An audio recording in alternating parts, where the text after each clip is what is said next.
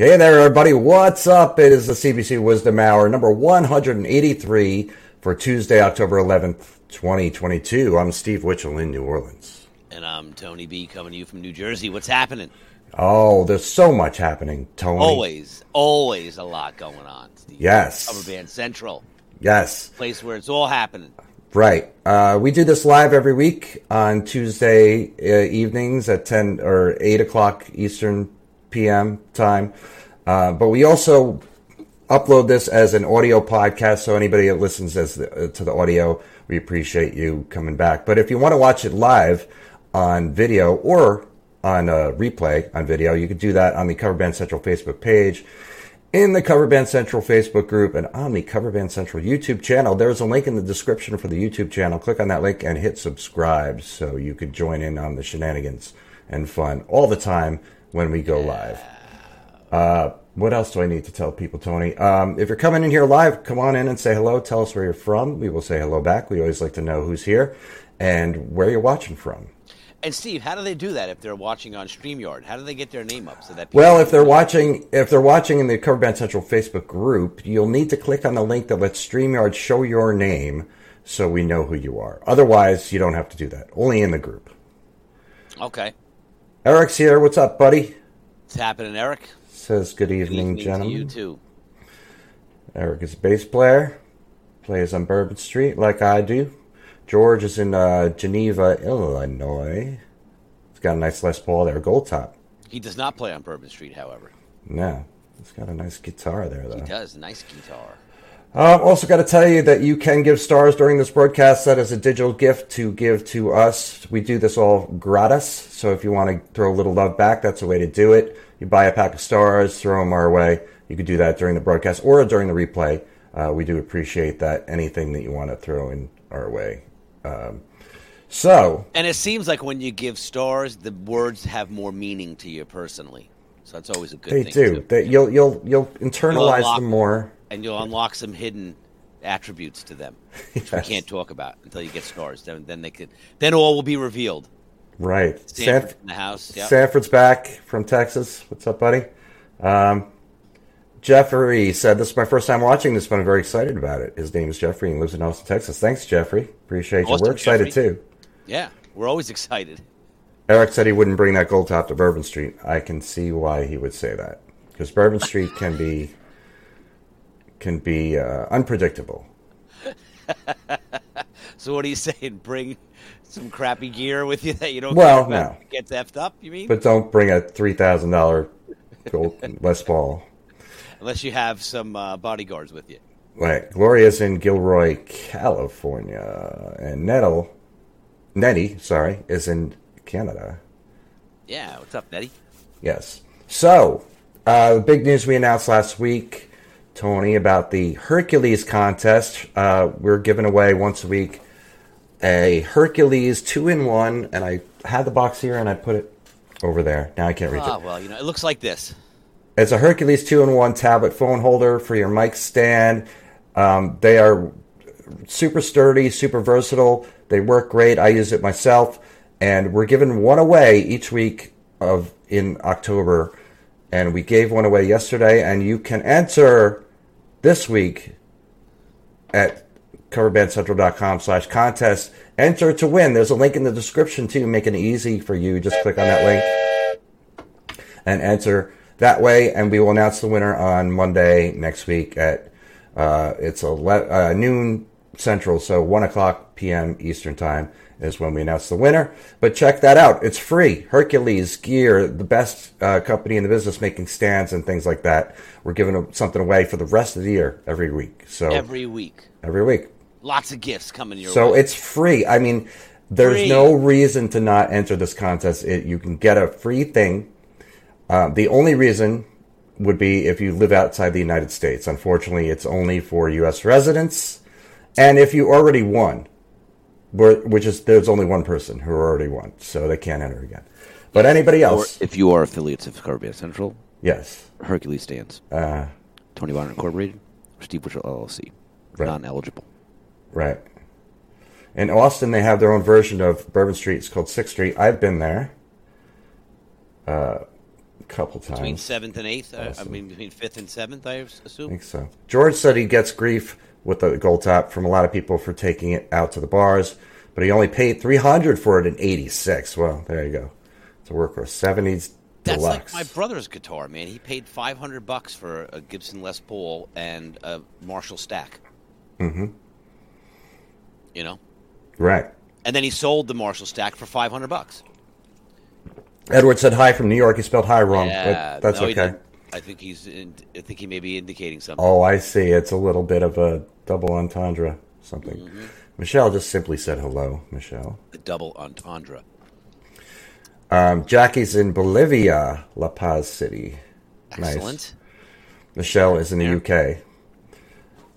Very cool. So, yeah, the contest, guys, enter. It's free to enter, and, you know, you got to be in it to win it. That's But all I'm Steve, saying. if I live out of the country, but I have family or friends that live in the country that are members of Cover Band Central, I could technically have them submit their name for me and then ship it overseas once you've procured the prize. You could technically do that, yes. We would have no way of knowing that you're doing that. Correct. So that's fine. Go right ahead and work the system. Just get entries going, you know? That's it. Got to be in it to win it. We said it at the top, Elizabeth, but she asked, where are y'all? I am in New Orleans, and Tony is in New Jersey. Where did you say? The Bat Cave. Bat Cave. Sanford's not the only one with a bat That's cave. where Sanford is, yeah. Yeah, but he's not the only one. We all got bat caves. I should leave our names up, too, just for people who are popping in, so they know how to address us. Sup? I like it. Greg said, what up, gentlemen? And you too as well. Greg en route to LA Kings game here. Kasaki, cool. Yeah. Right. Greetings from Estonia. Facebook user said, dear coverers. I like that. And Michelle, I'm sorry about your dog. She said her dog was put to sleep yesterday. That's the picture of her dog. Yeah, Michelle, that's still to this day one of the hardest things I ever had to do in my life was put my first dog down. Yes, losing and subsequent ones after that. It's always very, very hard. Yeah, losing a pet is devastating, and it stays with you. Yeah. So we feel you, Michelle. Our love and condolences go out to you for losing your puppy. All right. 14 years old. Okay. Irish is here. Says, hey, guys. Good run. Yeah. So, what's going on in your world? Any new band things? I played over the weekend. Nice. With a sub bass player who did very good. And let's talk about that for a minute, right? We always say, like, if you're going to sub for a band, make sure you come prepared. Yes. So we had one rehearsal with this guy. His name is Xavier, super talented bass player. Okay. He came prepared to rehearsal, knew all the songs, had a couple of questions about endings and segues, as you know we always do. Sure. And then we couldn't get to all the songs on the list, and he said, "Don't worry, I'll be ready. I'll go over them at home." And he did. We got to the gig, and it was great. He played great, and sounded just like it always sounds. And he did a great job. And he's actually subbing again with us on this week on Friday night. Nice. So did he use any charts or any sort of notes for himself? No, Nope. He just learned it all, committed to memory. That was it. No cheat sheets. I mean, he may have had cheat sheets like when he was learning it at home because he said he made notes, but he didn't have anything on stage with him. He had no tablet up, no notebook out. His phone wasn't out. So, yeah.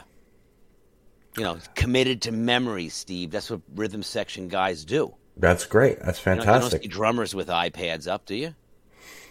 Well, sometimes. Jamie said, welcome back. Welcome back, Jamie, from Nova Scotia. Yeah, Jamie, what's up? Elizabeth asked how long we've been playing. And, oops, I went to the wrong one. Here we go. How long we've been playing. I've been playing bass for almost 40 years. It'll be 40 years in February. Tony? I've been playing with myself for over 54 years, but I've been playing drums for 50 almost. Wow. Believe it or not. So you got me by a decade. A little bit. Yeah.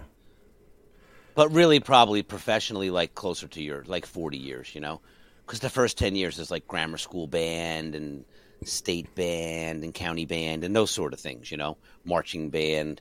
I wouldn't, but I was playing the covers, in my parents' basement when I was in like 6th, 7th grade. Okay. So that's got to count for something. You're probably 10 years old at that point. So yeah, north of 40. Got 40 years of all kinds of wisdom and mistakes and things to tell you what to do and what not to do, which is how we started this whole chaotic show known as the Wizdumb Hour. Yes. What's up, Emma from Kansas? Emma. There's some flowers there. And just think what it's evolved into, Steve. It went from our simple conversation to now we're giving away stuff from Hercules. I know. And you have over 400,000 people in the group. I mean, this is huge. 500,000. 500,000, sorry. 500,000 people. On the page. On the page. All right, so we got to get page, there's a group, there's a whole 500,000 on the page. Right. Gotcha. Right. 500 equals page. So, yes, combined, almost a century. Big time learning in those early years, too. Yes. Yeah, for sure. We have, that should be one of our selling points. Combined, Tony and I have nearly a century of they're like experience. These guys must be super old and dated and are not plugged in to what's going on in the scene. Oh, I can remember 1970 when I played that high school gig and we used to do it this way. No, it's not that type of show. I hope you never talk like that, Tony. I will never talk like that. That's why I'm being facetious, saying that could be kind of misleading by saying that. They might expect to see old guys, like really old guys, right? Well, middle-aged old guys, but like super old guys, Right? Yeah, we're kind of old, but not super old. No, definitely not old. I don't consider myself old. I don't either. I don't feel it old, except my back sometimes. Otherwise, no. I just refuse to dye my hair. That's why I look older than I am. Right. Which is fine. It's very distinguished. You with your scotch and your gray hair and your... Yeah, playing drums, living the life, baby.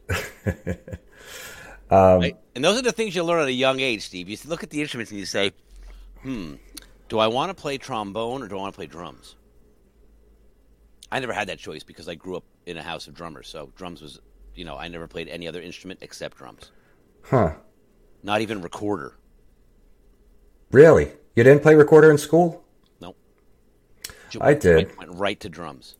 It did. I played, they called it a flutophone, but it was a recorder. It was the same thing. But 2nd grade, I remember we would have flutophone practice. I don't remember how often. It was at least once a week, maybe a couple days a week. But it was 2nd grade. That was a long time ago. But I remember, Saints Go Marching In, Three Blind Mice, Hot Cross Buns. I don't remember learning that one. It's the same as Three Blind Mice, pretty much. Oh, is it? Okay. Very similar. But the first instrument that I really wanted to play, Tony, can you guess what it is? Drums. No.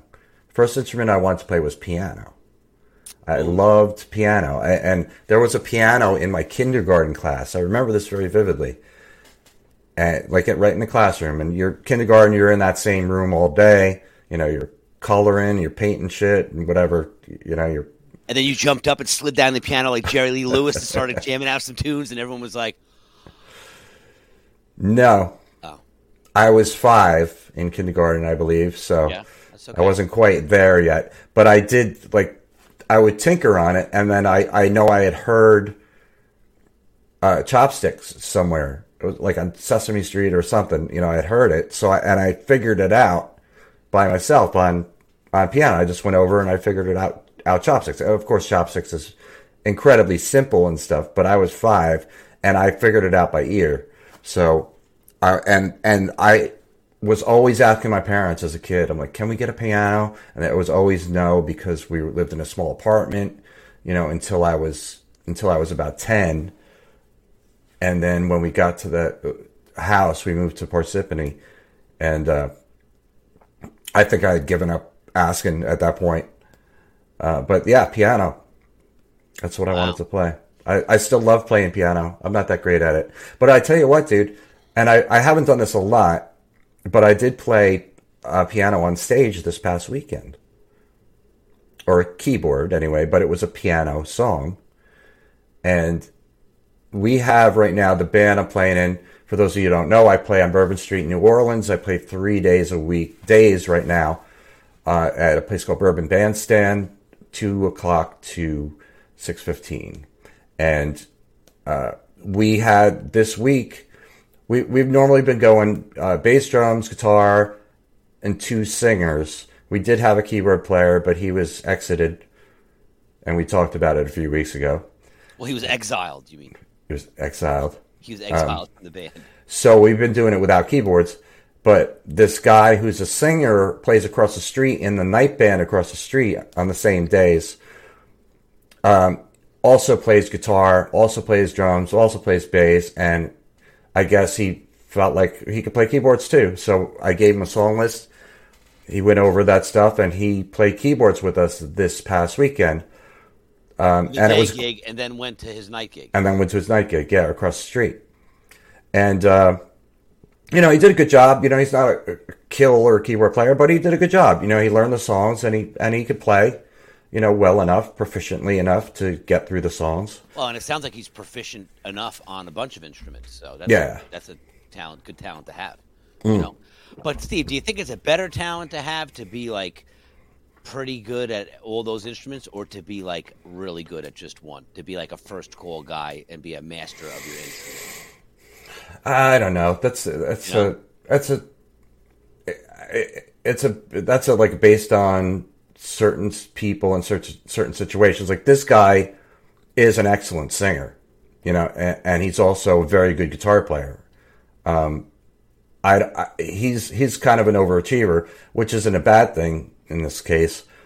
He just loves music, and he sets himself. He's focused on whatever it is he wants to do, and he does it. He's in good shape. He goes to the gym a lot. He's like, he's a go-getter, this kind of guy. So for him, I think it's fine.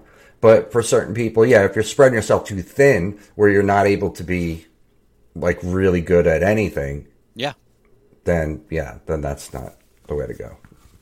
But I think too, at a young age, you see talent developing in children, and you have to capitalize on that. Like if someone has a natural affinity to be able to play an instrument, they should definitely be encouraged to pursue that. Because that's totally a gift, right? As opposed to having a great desire to want to play an instrument, but not having any natural ability to do that.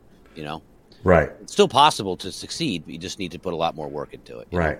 Good night, Elizabeth. You can watch if you're leaving us, you can watch the replay, the rest of it after we're done.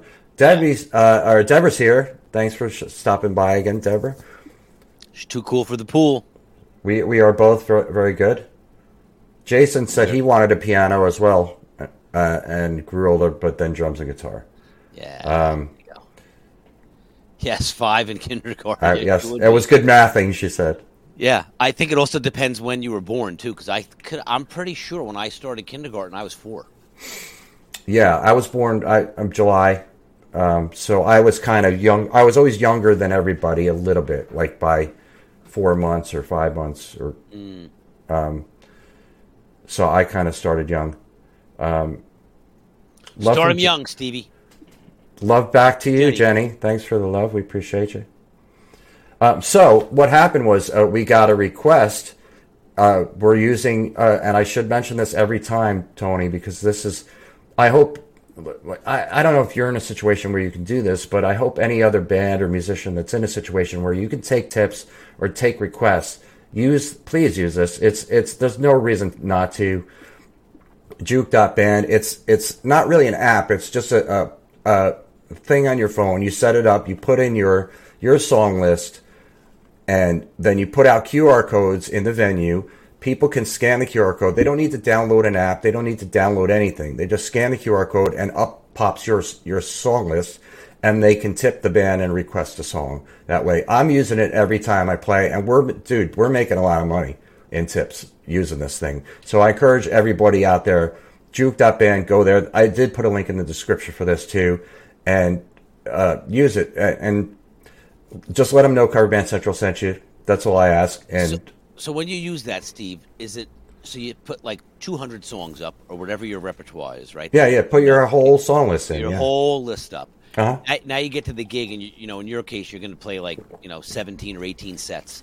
So when you start the set list for the night, do you have a set list, and then as people are QR coding you and sending their requests in with money, you just have to? Is there a point in the night where like the whole set is all requests?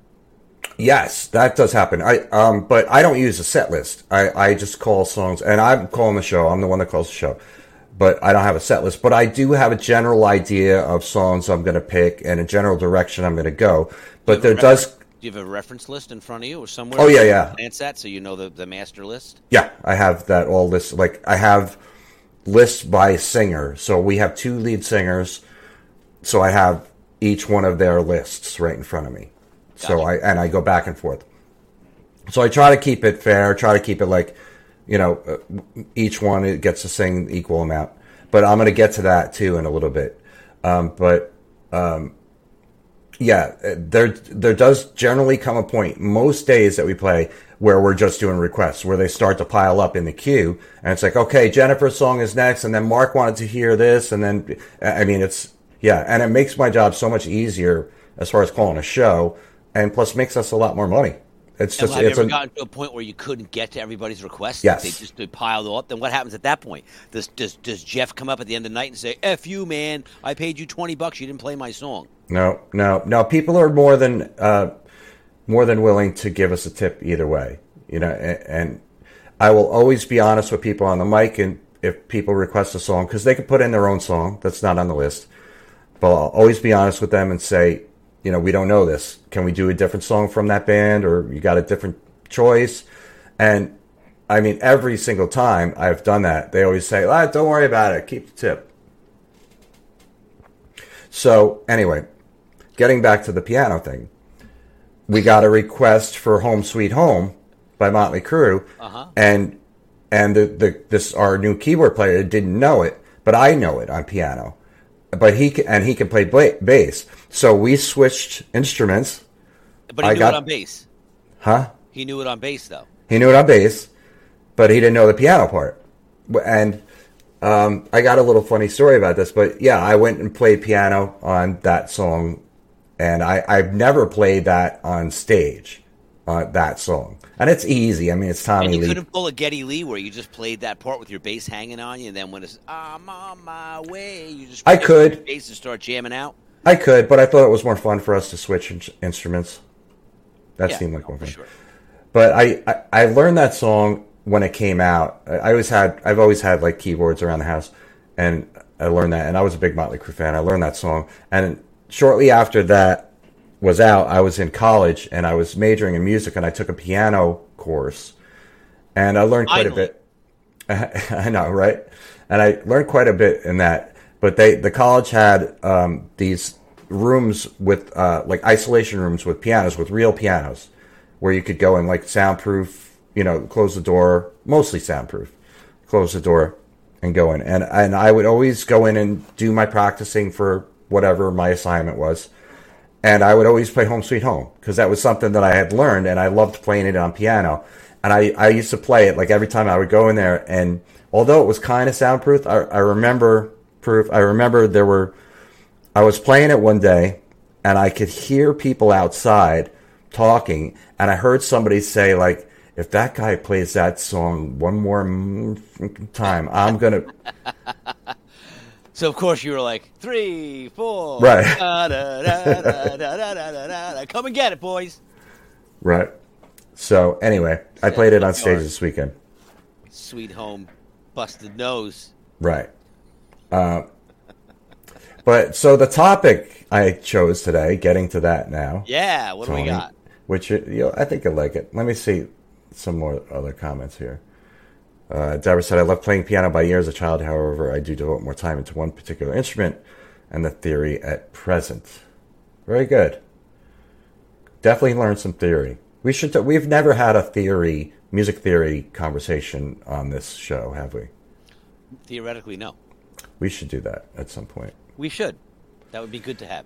Yes. By the way, just in case you missed it, you can enter the contest to win a Hercules 2-in-1 phone and tablet holder. It's free to enter, and you'll win, maybe.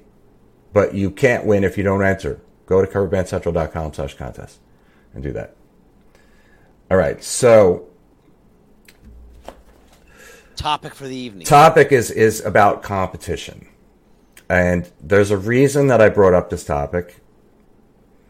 But what I'm talking about here is competition versus creativity, and the mindset of each one of those, and how they can be produce different results. And so we have two singers that we use in the band. They're both guys, relatively same age. Maybe not. One is maybe quite a bit younger, actually, maybe about 10 years younger. And they have gotten along. You know, it's been a few weeks, maybe a month, that they've been working together in this band, and they've gotten along pretty well. You know, but one of the singers is clearly more ambitious than the other one, and the other one this weekend got upset because the ambitious guy was singing more songs, and we got a request from this guy, handed us $40 and said, can you play Hemorrhage by Fuel? And I was like, I felt confident I knew it. Jason, the drummer, knew it. The guitar player didn't know it, but our keyboard player, who plays guitar, said he could probably do it on guitar. And then the ambitious singer guy said, I don't know, but I'll try it. $40. So I'm on the mic too all the time, and I'm like, all right, this guy wants to hear, we've never done this song, we're going to try to figure it out, he's going to go play guitar, we're going to look up the lyrics, we're going to try to figure it out. So ambitious guy brought up the lyrics, and we got through the song 90% of it correct. I would say 95% of it correct, probably. Okay. Because I've played it before, I just haven't played it in a long time. And then that dude, that same guy who requested it, came up and handed us a $100 bill. As a thank you. As a thank you for doing it and doing it well. So we made $140 for one song. Yeah. And so the attitude of this guy, this singer, it has been that, you know, and was especially evident this weekend. An ambitious guy. Yeah, it was especially evident this weekend with the same sort of circumstances, not for as much money, but of people coming up saying, hey, can you play this? And we're like, we don't know, but yeah, we'll try it for, $20, whatever. And the other guy, the other singer, was feeling threatened about it. You know, you could tell very clearly that he was sort of jealous and feeling threatened by this other guy, because he's not stepping up to the plate like the ambitious guy is. And so that got me to thinking about the whole competitive mindset. They each bring something unique to the table. They're different singers. They have a different range, and they're both, very different personalities. They're both guys, kind of relatively the same look about them. But, they're each unique, and everybody is unique. And him having that sort of competitive mindset is detrimental to not only himself, but to the entire band. And that was evident this weekend. So, you guys are all splitting the tips equally, though, right? Yes. Okay, so whether, ambitious guy sings 10 songs and I sing one, or vice versa, right? The whole band is sharing in that $140 tip as a collective effort. Right. But what's interesting when you say is competition versus creative, I think it's more of a mindset where if you're in competition, I feel like there's always an element of fear there, right? Because why else would you be competing, right? Unless you had something to prove. It's different if it's a car racing, right? It's not who's more creative, right? It's who has the faster car. In horse racing, right? It's who's the faster horse. So in competitive things, I think you need to have a competitive mindset, and you think a lot differently when you're in competition. But to your point, when you're in creation, a competitive mindset will be a detriment to you, because I think a competitive mindset has some negative connotations to it in a team environment. It can be healthy to help push each other, But the instant that someone becomes intimidated by that or feels like, oh, I'm not pulling my weight, they got to get out of their own head, right, and get out of the competition, mindset. Or, like you said, they've checked out of being creative anymore because the focus now is, oh, I'm being outshined, or Right. I don't feel like I should have been singing that song. Well, maybe instead of being competitive, you use that opportunity to say, you know what? Part of being creative is taking risks, right? And not being afraid of failing. That's why you said, like, hey, we don't know, but we'll try it. What do we got to lose? If we don't try it, here's your money back, right? Potentially. And nothing ventured, nothing gained. But hey, let's give it a shot. I don't know if I can do that. Oh, I think, I don't know, but I'm willing to try it. That kind of attitude is always going to win out over uncertainty or, well, I don't know if we should do that, or, depending on the situation. It's like, hey, we're going to jump off this cliff and grab onto that branch out there with no harness on. That might be something where you say, well, I don't know. Let me think about that, Yeah. Right? I haven't done that before, and I could get really hurt. I could die from that. As someone saying, play a song, what's the worst thing that happens? Your ego gets a little bruised if you play a wrong note or you fall down or you can't get through it. You've already let the crowd know, hey, we don't do this song, but we're going to give it our best shot. Right, and the thing is, when you do that, the crowd is you got the crowd entirely on your side. Entirely on your side. And they any mistake you make, if you laugh it off on stage, they're going to laugh with you, not at you. Right. They're on your side. And they're going to cheer you on because of that. Because of the fact that they see your warts and all. But that's a great point, Steve, because like you said, if we said, hey, we play this song better than the band across the street does, then everyone's like, okay, let's see it, man. Show us. Prove it, But to your point exactly, when you have empathy with the crowd, you say, hey, listen, we're going to try our best for you guys, and we're in this together because we don't know the song, but we're going to try to do it because we owe it to you guys. You said it's win-win, because even if it goes down in flames, everyone's still going to applaud you for trying. Right. But if you don't try, you might get booed. Right. But like Deborah said, that you're human, and that's the thing that resonates with people, that humanity, because music is about humanity. It's about feeling. It's about love, ultimately. And when people feel that from you, they can't help but feel it too. And then send it back to you. It's a reciprocal thing. And, so that guy, we did that, $140 we made for playing that song, came back the next day early and said, and handed one of my singers another $100 bill and said, can you please do that song again when I come back? He gave us $100 and he left. Like, I'll be back later. When I come back, can you do that? And I'm here on business. I'll be back next month.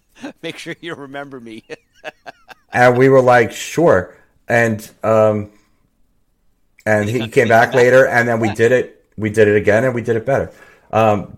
Joe said you need to be louder. So can you be louder somehow? Maybe I can bring my mic closer. Or maybe to my I'm mouth just like that, or maybe you just don't have me up loud enough. Maybe I'm just too loud. No, I don't control your volume. I have no control over that. No, whatsoever. I'm loud, man. I can't be much louder. I'll be distorting on my end. All right.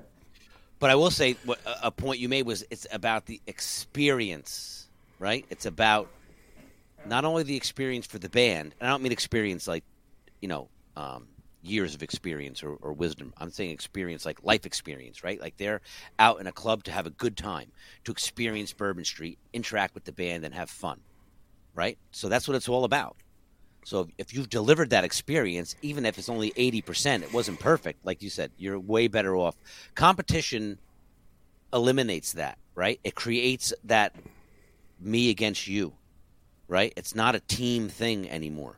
When you create, you're delivering an experience for people, right? And you're taking that risk for yourself to experience the joy that may be found in that as well.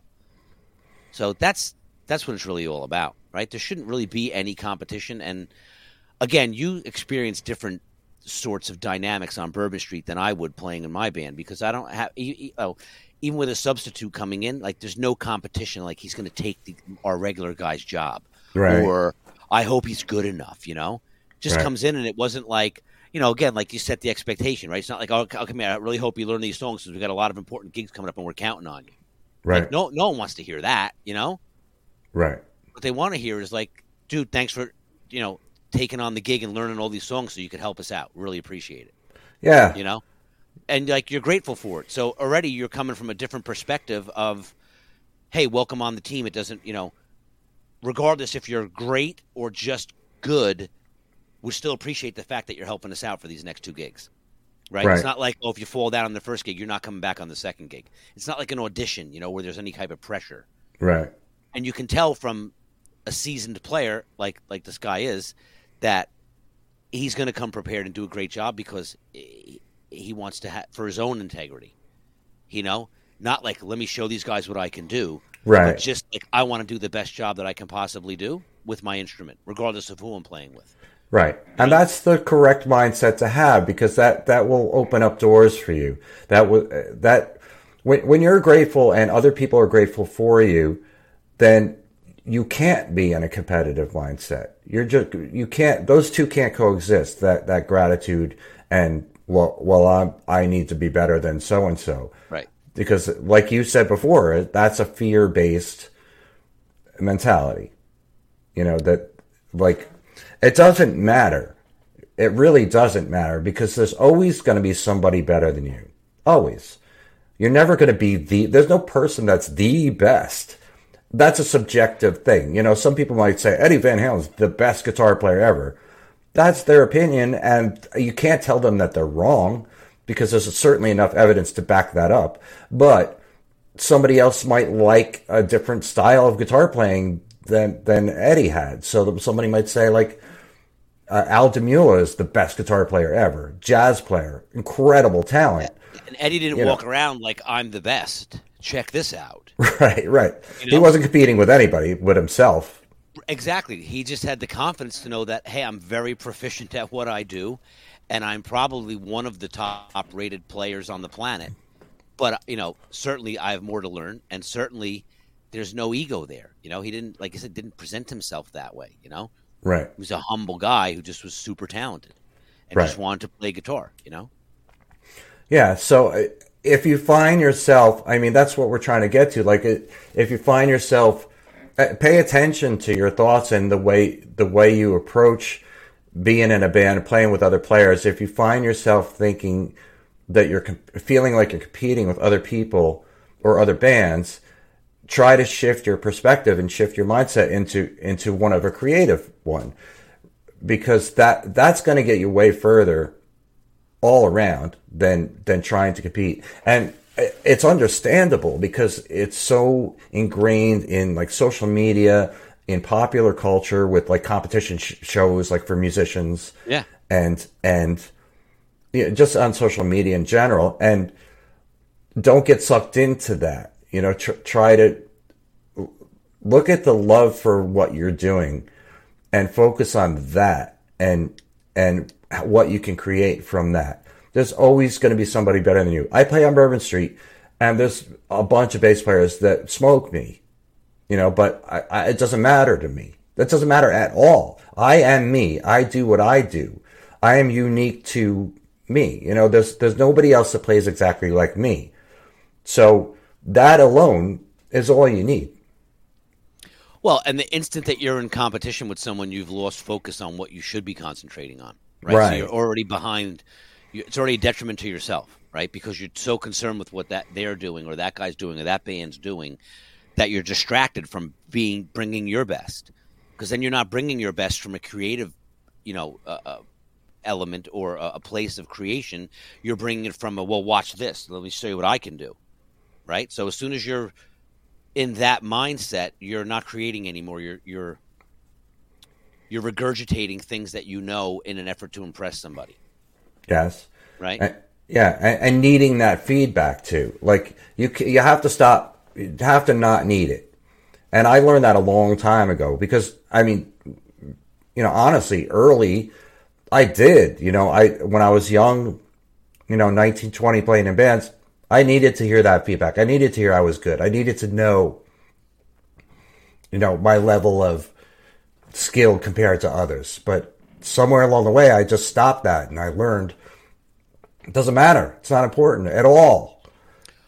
Well, and you also take it like when people say, "Oh, dude, you're so great," or like, "I really enjoy your playing. Like your band was really good, but you really stood out to me," or "I really enjoyed your playing," or "You played so well," and like, "I wish I could play like you." And it's great to hear that when you're, at any given point in your career, right?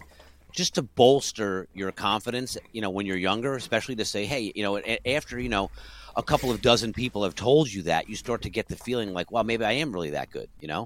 But that's also the point where you have to say to yourself, yeah, I am that good in their opinion. To me, I still got I got 80% left to go. I'm only at 20% of my potential right now. So I appreciate that person thinks that my playing was great and that it inspired them. But it's like you don't get an ego from it. Like, oh, of course I'm great. You look at it like saying like I'm glad that they appreciate that where I am on my steps of the journey, right? Because I still have a longer way to go. And it's not like, come see me in 2 years and we'll see how great I am, But it's that constant evolution of knowing in your mind that you're always getting better, that you're always striving. This way, even if someone said, the band wasn't that great and you weren't that good either. It's like, hey, man, sorry you didn't enjoy it, But to a younger person, right, they might be devastated by that. But like, oh, man, I should just give up playing. Like, that's like the second or third person that told me that they don't like the band. Again, it's subjective. It's their opinion. You know what I mean? You can't take it to heart and get discouraged. You just have to move on. Like I say, sorry you didn't enjoy it, man. We'll try. Don't come. Find a different band to see, or if you do come back, hopefully we do better for you next time. And some people you're just not going to please. Other people might give you honest feedback, like, hey, the band was great, but this, and this could use work. That's that's also valuable sometimes. Not to be like, F you, man. You're not even in a band. What do you know? It's valuable all the time because you take it in and say, okay, this person is giving me a different perspective that I don't have. And what can I do with this information? How can I improve myself or the band or the situation? I mean, in some cases you can't, some people are over the top or they're wrong and you could just be like, yeah, but just let it roll off, and yeah, but if your band's great and everyone's telling you how great your band is, you don't want to let it get to you and your band's head to be like, oh, all these people are telling us how great we are. We're great, Like you said, videotape yourself. Videotape yourself at a couple of gigs, watch it back, and be your own strongest, honest critic, or have other musicians that you respect come to your gig and let them give you honest feedback. How was the sound? How was the mix? How did the vocals sound? How did this guy sound on this song? How was the volume of the guitar? How did that guy's lead sound? Was the bass loud enough? Did the pocket sound good? How were the tempos? Like important things that you'd want feedback on. Because the average listener is just having a great time, and that's what they're there for, the experience, But if you get real musicians who can give you some critique, then that's, more important than everyone telling you how great you are all the time. So it's two double-sided sword, right? It's good to get the compliments and the accolades to build confidence, but at the same time, you need real constructive feedback. And if you're not getting it, like I said, videotape your band and watch it back, because what you think was a great performance, might have been a good performance or had great moments, but it may not have been as great as you thought it was, Yeah, exactly. Especially if you're starting out, if you're younger. Because I remember, like, I played in a band called Exire. It was an original band. It was 87, 88.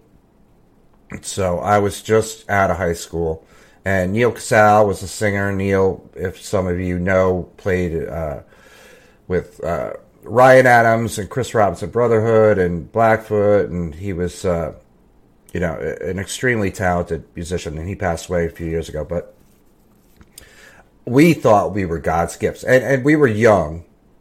So we had the ego and we had the chicks and everything, and we were rock stars. But then we would go back and watch the video, and I'd be like, oh, yeah, exactly. Oh. But you want to know the good thing about that though? So you're looking at that going, but the people at the club, because back then no one had cell phones, no one was videotaping the camera. So the people that left that gig were like, dude, XR was like the greatest band I've ever seen. They were awesome. Like they got the experience out of it. You know what I mean?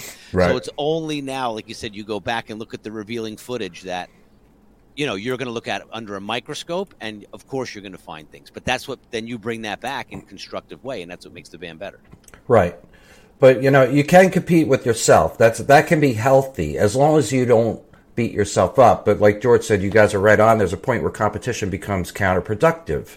And And he said, if it's not driving you creatively or to become a better musician, it's no good. And that's correct. Like Tony made the point where sometimes you do need to compete. Let's say you're in a battle of the bands. Okay, that's a competition thing. 100%. So you want to go and be better, but you still don't. You're still just going to go out and be the best that you can be for who you are. You don't go up to the other band at the beginning of the show and say, "Sorry, you guys didn't win." Before the contest. Right. Sorry you guys came in second. Like, we're going to take you down. Yeah, like, sorry you came in second, but just get used to it when we're around. Right. Like, you don't say things like that, right? You shake the guy's hand and wish him luck, and then, like you said, you let your music do the talking, right? You get up there, and if you're going to blow doors off people, you do it with your performance, you know? Yeah. You don't go around being a D-bag, like acting like you're great, Right. Yeah. It's good to have confidence and swagger, but don't be overconfident and cocky, right? And always be humble and supportive of your fellow musicians, right? Always be humble. Realize that you are going to always keep learning. You're always going to keep better. Like you were talking about before, when people come up, like not needing somebody to tell you that you're good, but when people come up and compliment you, it's like, yeah, you handle it with grace and humility. And any time somebody does that for me, and it doesn't happen a lot, but when it does, like on Bourbon Street, like it doesn't happen a lot where somebody comes up and says, "Hey, you're a great bass player," or whatever. But it happens occasionally. But when it does, I'm always so surprised because I'm like, to me, I'm just doing what I do. This is me. This is like I've been doing this for so long that it's just so natural to me, and I don't think about all the years of practicing that I had to go through, all the calluses I had to build up on my fingers, or like I don't think about any of that when I'm playing. This is me. This is what I do. I'm in this. I'm very comfortable in it. And when somebody sees it as that I'm good, then I'm always kind of a little surprised because I don't see it from their perspective. I see it from mine. But that's the best way to look at it. It's just like I'm being creative. I'm being myself. I'm being genuine and honest to who I am. And if somebody appreciates that, the only thing you can do is be grateful and humble, and that's it. And not think about like, well, I'm better than so-and-so, or I'm worse than... That's just as bad, too, by the way. It like saying like, oh, well, I'm not as good as so and so. I'll never be that good. Yeah, that's just as bad as saying I'm better than. But either that's one. That's the perspective, though, right? Like, how do I admire that guy. I'm inspired by that. I'm not intimidated by it, right? Like, how do I get some of his things? How do I steal some of his ideas? How do I get on board with that? And whenever, like you said, someone comes up and says, "Hey, I really enjoyed your playing." You always, like you said, you're gracious. Like, thank you, really, thanks for coming out. Really appreciate you supporting the band, and and thank you because I really enjoyed playing for you. I really enjoyed sharing my, talents with you, right? And not in a cocky way, right? When you're on stage and you're playing an instrument and you're doing your job, you have a talent, right? And you can't downplay that, but you shouldn't also hang your hat on it. Like, well, of course you like my playing because I'm talented, Right. You've been given a talent, but you've also, like you said, invested your time and dedication to develop that talent, right? It doesn't just happen, right?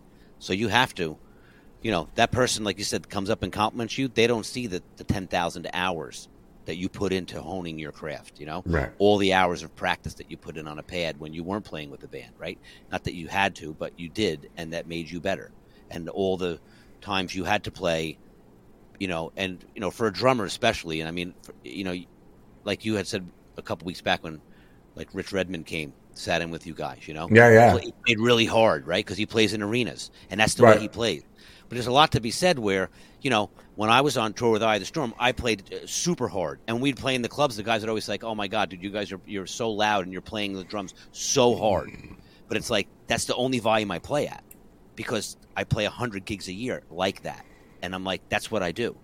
Right. But then when you get into a cover band situation and you're in a club that can't support volume, right, or it's a small place, then you learn how to play with intensity and energy with dynamics, right? So how do you drive a song without bashing the hell out of the drums, right?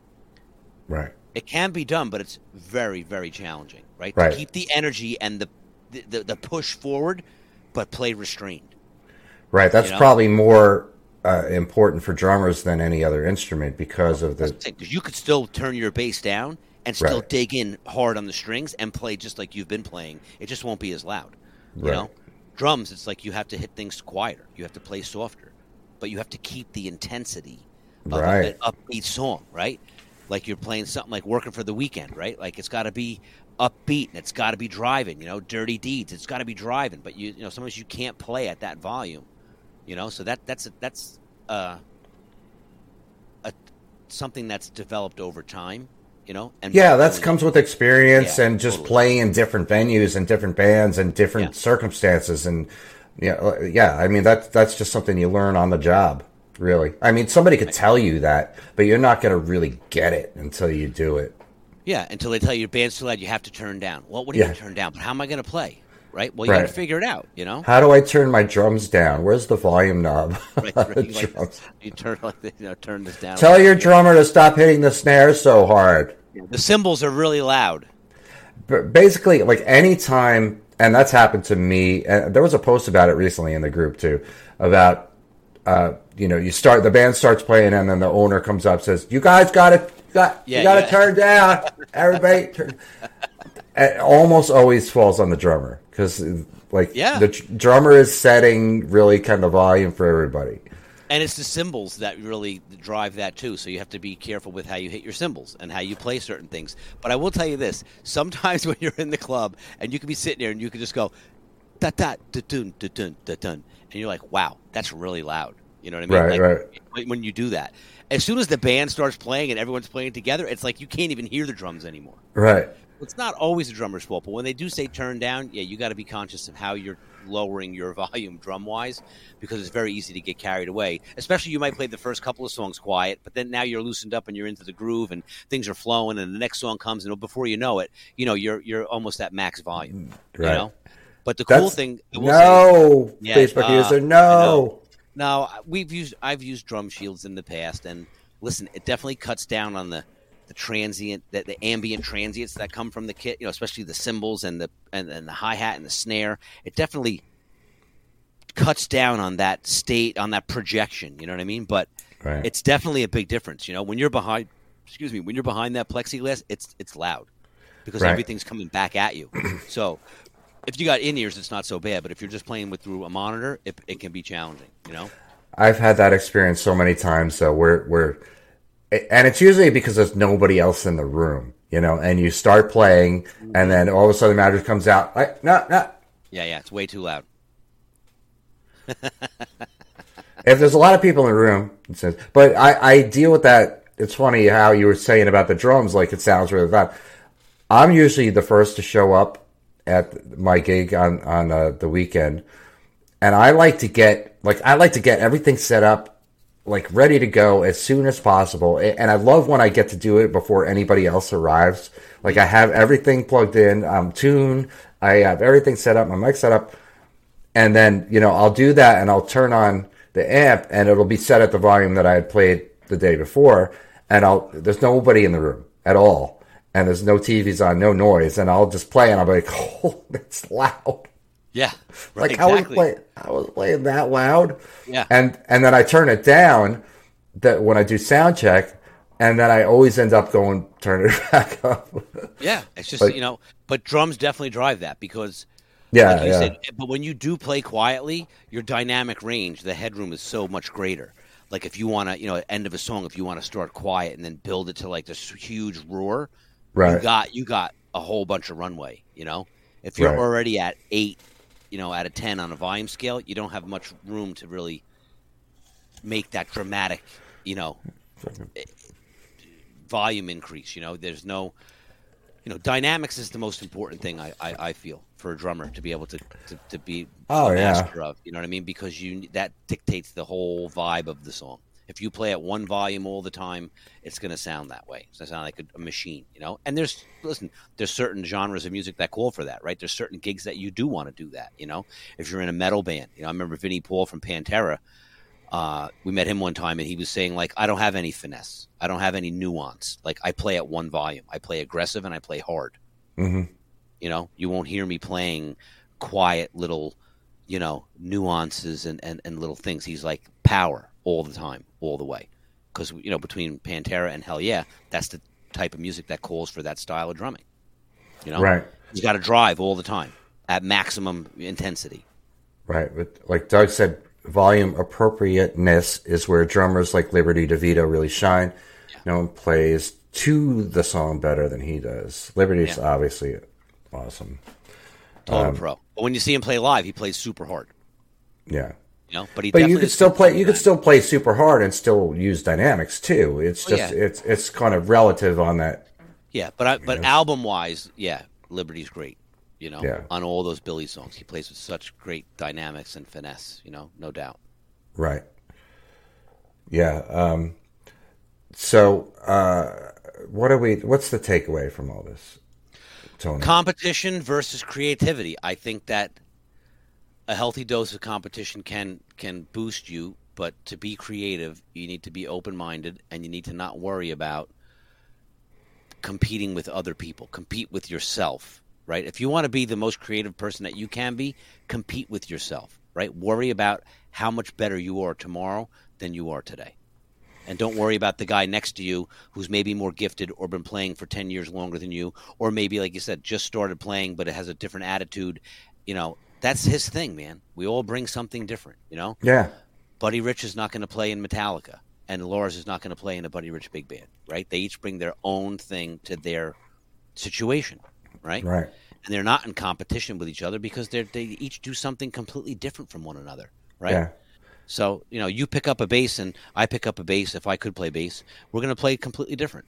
Your personality is going to come through. Your style is going to come through. My personality is going to come through. It's just going to be different, and that's why we're all unique, like you said. And there really shouldn't be competition, right? And let's face it, you can always tell the musicians that are in competition. So that's the one thing I would say your takeaway is. You may say, oh, I'm not in competition with anybody, and I'm humble, and I know I'm good, but I don't pretend, I don't walk around and boast about it. But you can tell guys from their demeanor and their attitude and the way that they play on stage if they're in competition, if they're saying, look at me, or if they're being creative, right? You certainly can. And when you look at professionals, in any genre, they're typically not in competition with each other. Simon Phillips is not saying, hey, I hope, Neil sees what I'm playing. Because I know he's in Rush, and I'm not in Rush, but I can do things that he can't do. Right. That's great because you're Simon Phillips, right? Right. And he's Neil, and he's going to do his thing, and Terry Bozzio is going to do his thing, and Mike Portnoy is going to do his thing. And they're all great drummers, but they're all going to bring something different that the other guy can't do. You know? And definitely be honest with yourself. Pay attention to yourself. Know when you're falling into that trap, and definitely don't beat yourself up either. Forgive yourself and notice it, but then let it go. That's like no negative self-talk. Yeah. That's it. That's exactly it. So I hope talk yourself up to yourself, right? Yes. Don't talk yourself down, because when you say things, those words then put other things into action in the unseen that will affect you, whether you believe it or not. If you say, "Oh, I'm just not a good player and I never will be," you've just kind of set your stage for where you're heading. Yeah, you get to decide. Don't forget about that. Right. All right. Thank you, guys. I hope you guys took something away from this that's valuable. We appreciate doing this every week, and we appreciate you guys hanging out with us here. CoverBandCentral.com is where you can go and sign up for a profile for you, your band, or both. It's free. Go check that out. Join the contest. Win a Hercules tablet phone holder. CoverBandCentral.com/contest. The link is in the description. You could just click that link. Subscribe to the YouTube channel. You got any questions, concerns, Steve at CoverBandCentral.com. You can always give stars to throw a little love back to us for what we do. But we enjoy doing this. We've been doing it for a long time now, and we enjoy having you guys here with us every 183 week. Hours. Yes. I see. Yes, and you could check all those on the YouTube channel, or some of them, anyway. We'll be back next week, next Tuesday, 8 p.m. Eastern Time. Join us live. We really like when you're here live, and we can interact with you guys and tell us where you're from and all that. Enter the contest. We'll see you.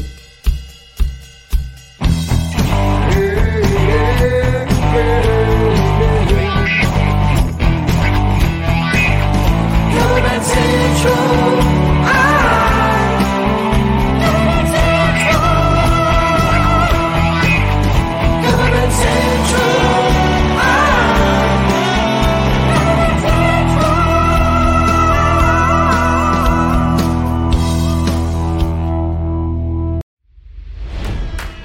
It's NFL draft season, and that means it's time to start thinking about fantasy football. FantasyPoints.com features industry-leading experts and prognosticators using proprietary hand-charted data to help you score more fantasy points. FantasyPoints.com is the place to go for whatever kind of fantasy football you play. Whether you play fantasy football, daily fantasy sports, or do a little bit of everything, Fantasy Points has the meticulously researched content to guide you to victory. And why wait for the fall? Fantasy Points also covers the new spring football league, the UFL. Join the guru, John Hansen, Scott Barrett, Joe Dolan, and other massive names in the fantasy football universe with an exclusive offer. Use code Pantheon for 15% off any Fantasy Points package, including the all-in package, with access to every article, tool, and data nugget that Fantasy Points has to offer. That's FantasyPoints.com and code Pantheon for 15% off at Fantasy Points. FantasyPoints.com, code Pantheon. Score more fantasy points.